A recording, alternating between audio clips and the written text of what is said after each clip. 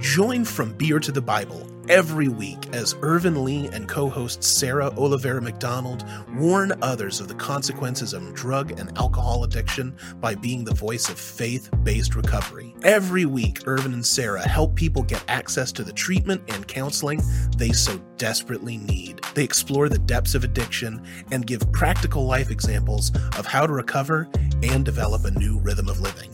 The show is gritty, authentic, and simply raw while being rooted in the love, faith, and hope of God. Welcome to From Beer to the Bible. Hi, and welcome to From Beer to the Bible. I'm here today with our special guest, Chris Wilson of ASIC Recovery Services. Say hi to the viewers, Chris. Hey, how are y'all? Before we get started, please like, share, and subscribe at FromBeerToTheBible.com. We're going to come to you with our Bible verse of the day, and it's from Matthew 7:7. Ask and it will be given to you. Seek and you will find. Knock and the door will be open to you.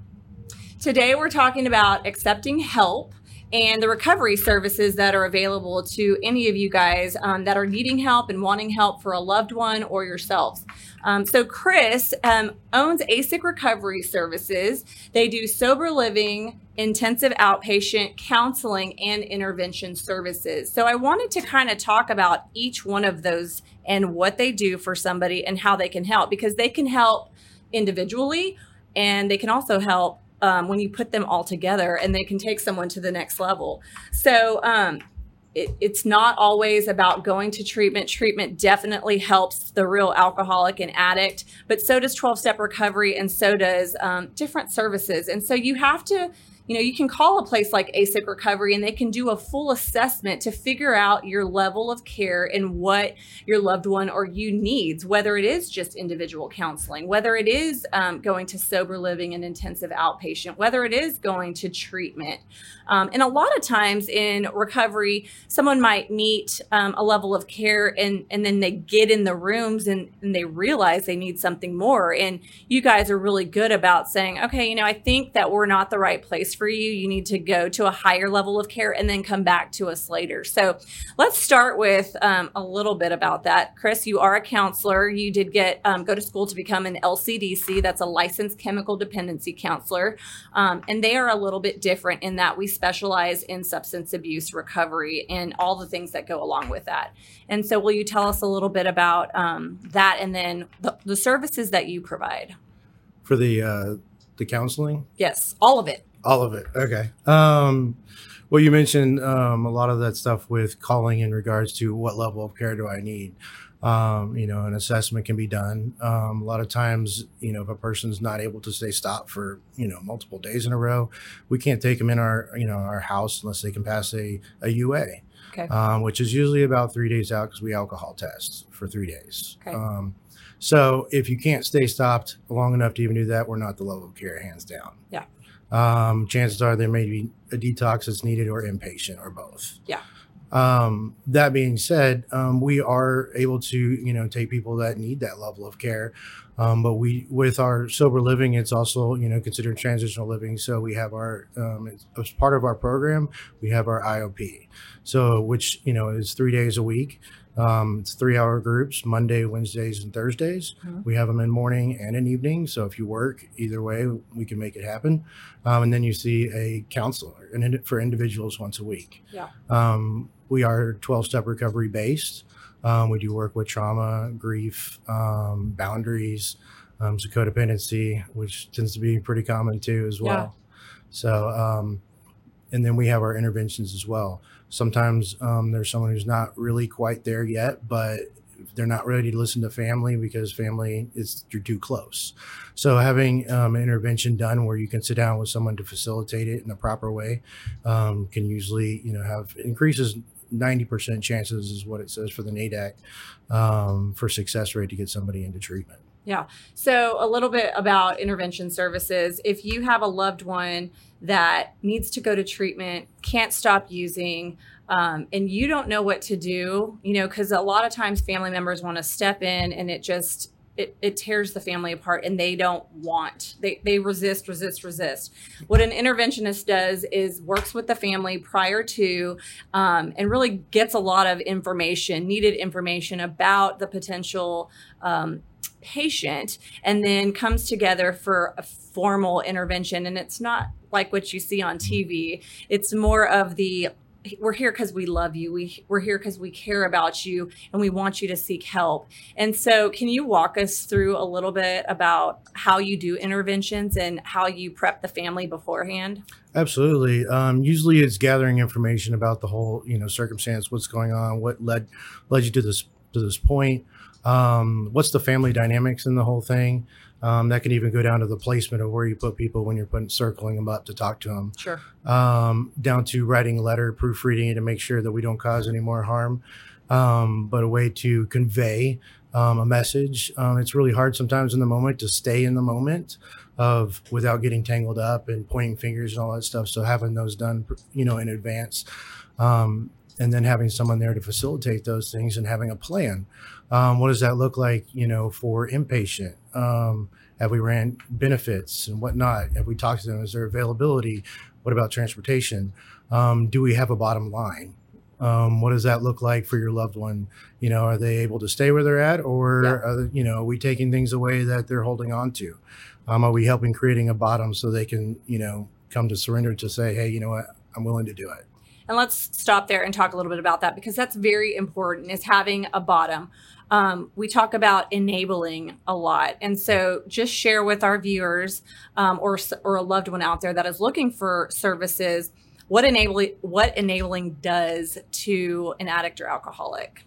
Yeah, I mean, in the end, it keeps their lifeline going. It's another way that they can hold on to things that, sometimes it's money, sometimes it's a car, roof over the head. All these little things still help continue the process instead of realizing I don't have anything and now I'm on the streets. Yeah. And so the willingness becomes greater. Yeah, absolutely. So when we're talking about raising the bottom, it's taking those things away from that individual that are perpetuating that addiction. And so for me, it was my humility. I didn't go into treatment for a long time because I thought going to treatment was the most humiliating thing that could ever happen to me. And so it wasn't because I didn't need it, but when the interventionist came into my home and shared his experience, strength, and hope, shared what treatment was and what it was not, I instantly felt a peace come over me, like, this is my way out. I need to accept this help so that I could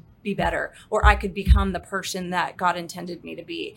And so in my own intervention experience, that's what it did for me. And so that's what I want you guys to understand, is that an intervention is there to help you. And so you can call ASIC Recovery Services and ask for an intervention or request an intervention to help you and your family get a loved one to treatment and get them the help that they really need.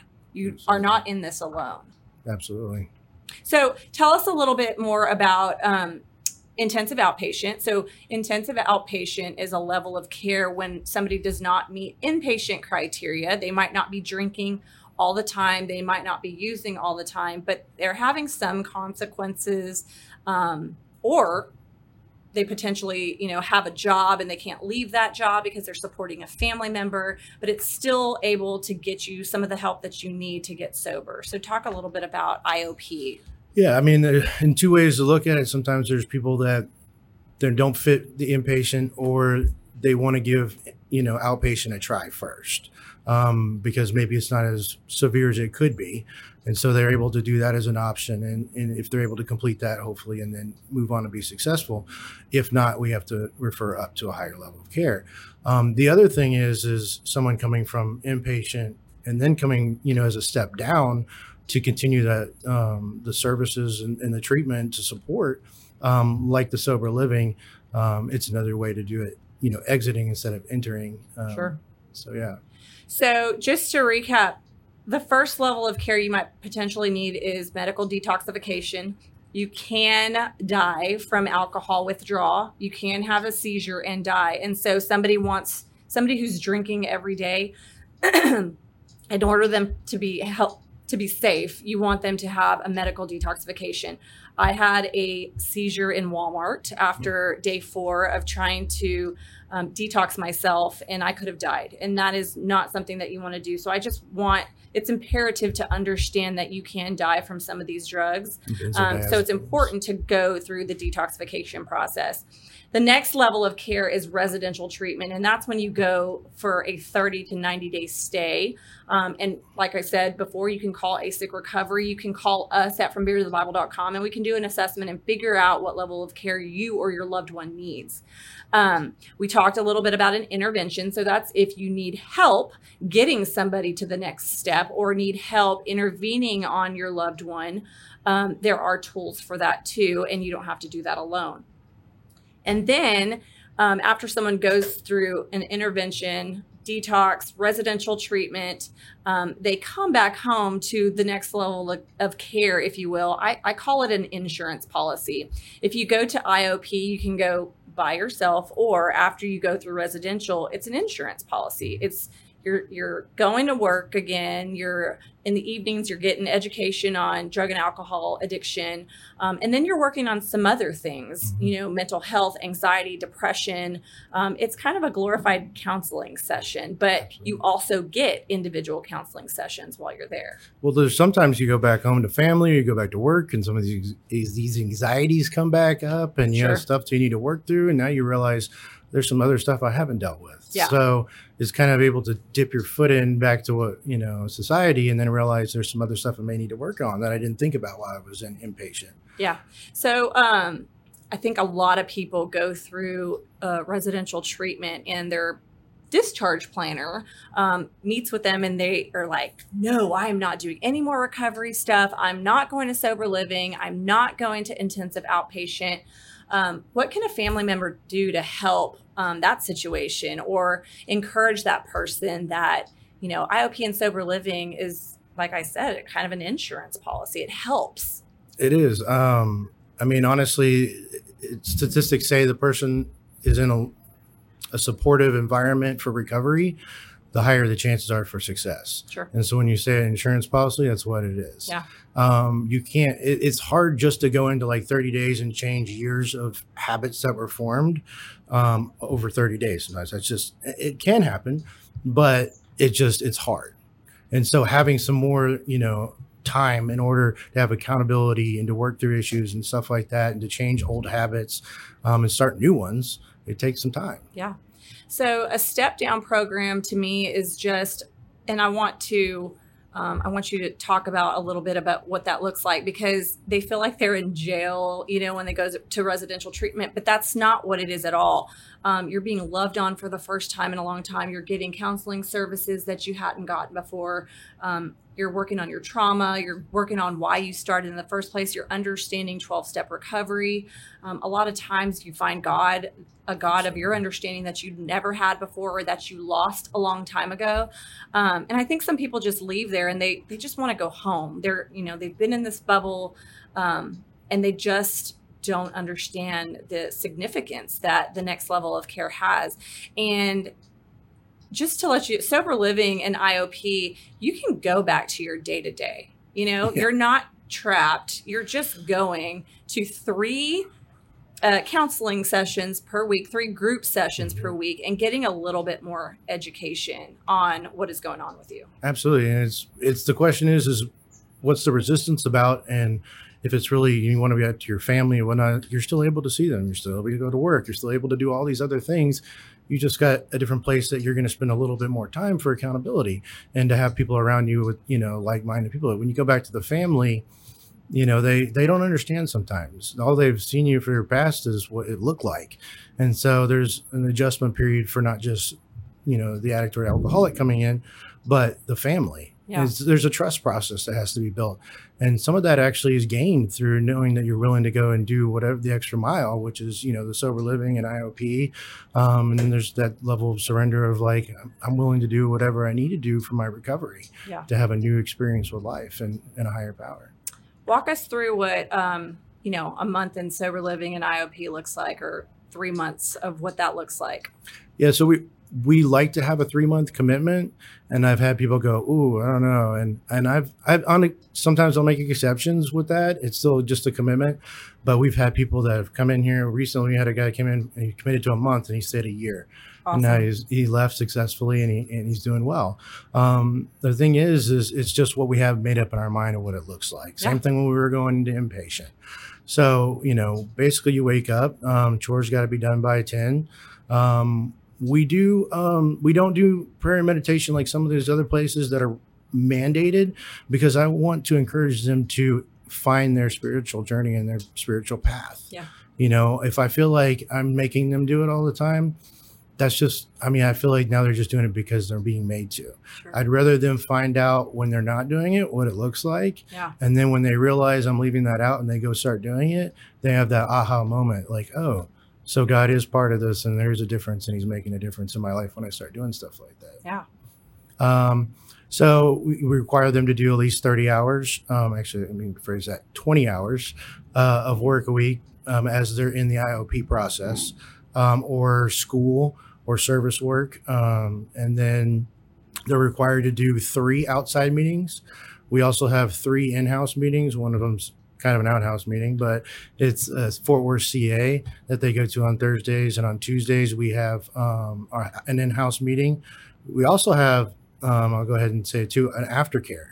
So anybody that completes or goes through at least a 3-month process or completes the IOP, whether they're in sober living or IOP alone, we offer up to a year for free, which is on Tuesdays at 6:30. And it's completely free because we want to make sure that they have that support for, that first year is the most important. Yeah, absolutely. Okay, so we're going to wrap up. I just wanted, what advice do you have for others still struggling and wanting help out there? Surrender to win. I had that conversation the other day, and that's just what it is. It doesn't make sense. Sounds counterproductive, but trusting the process that other people have sobriety and they know what they're talking about, take suggestions and be willing to do what's asked. Absolutely. And if anybody needs intervention services, counseling services, recovery coaching, or sober living, they can find you at ASICrecoveryservices.com. And what's the phone number?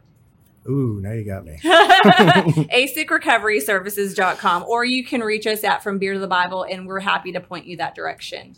Thank you so much, Chris, for coming on today and sharing all that you do at ASIC Recovery Services and sharing a little bit about your personal story and testimony. Absolutely. Thanks for having me out.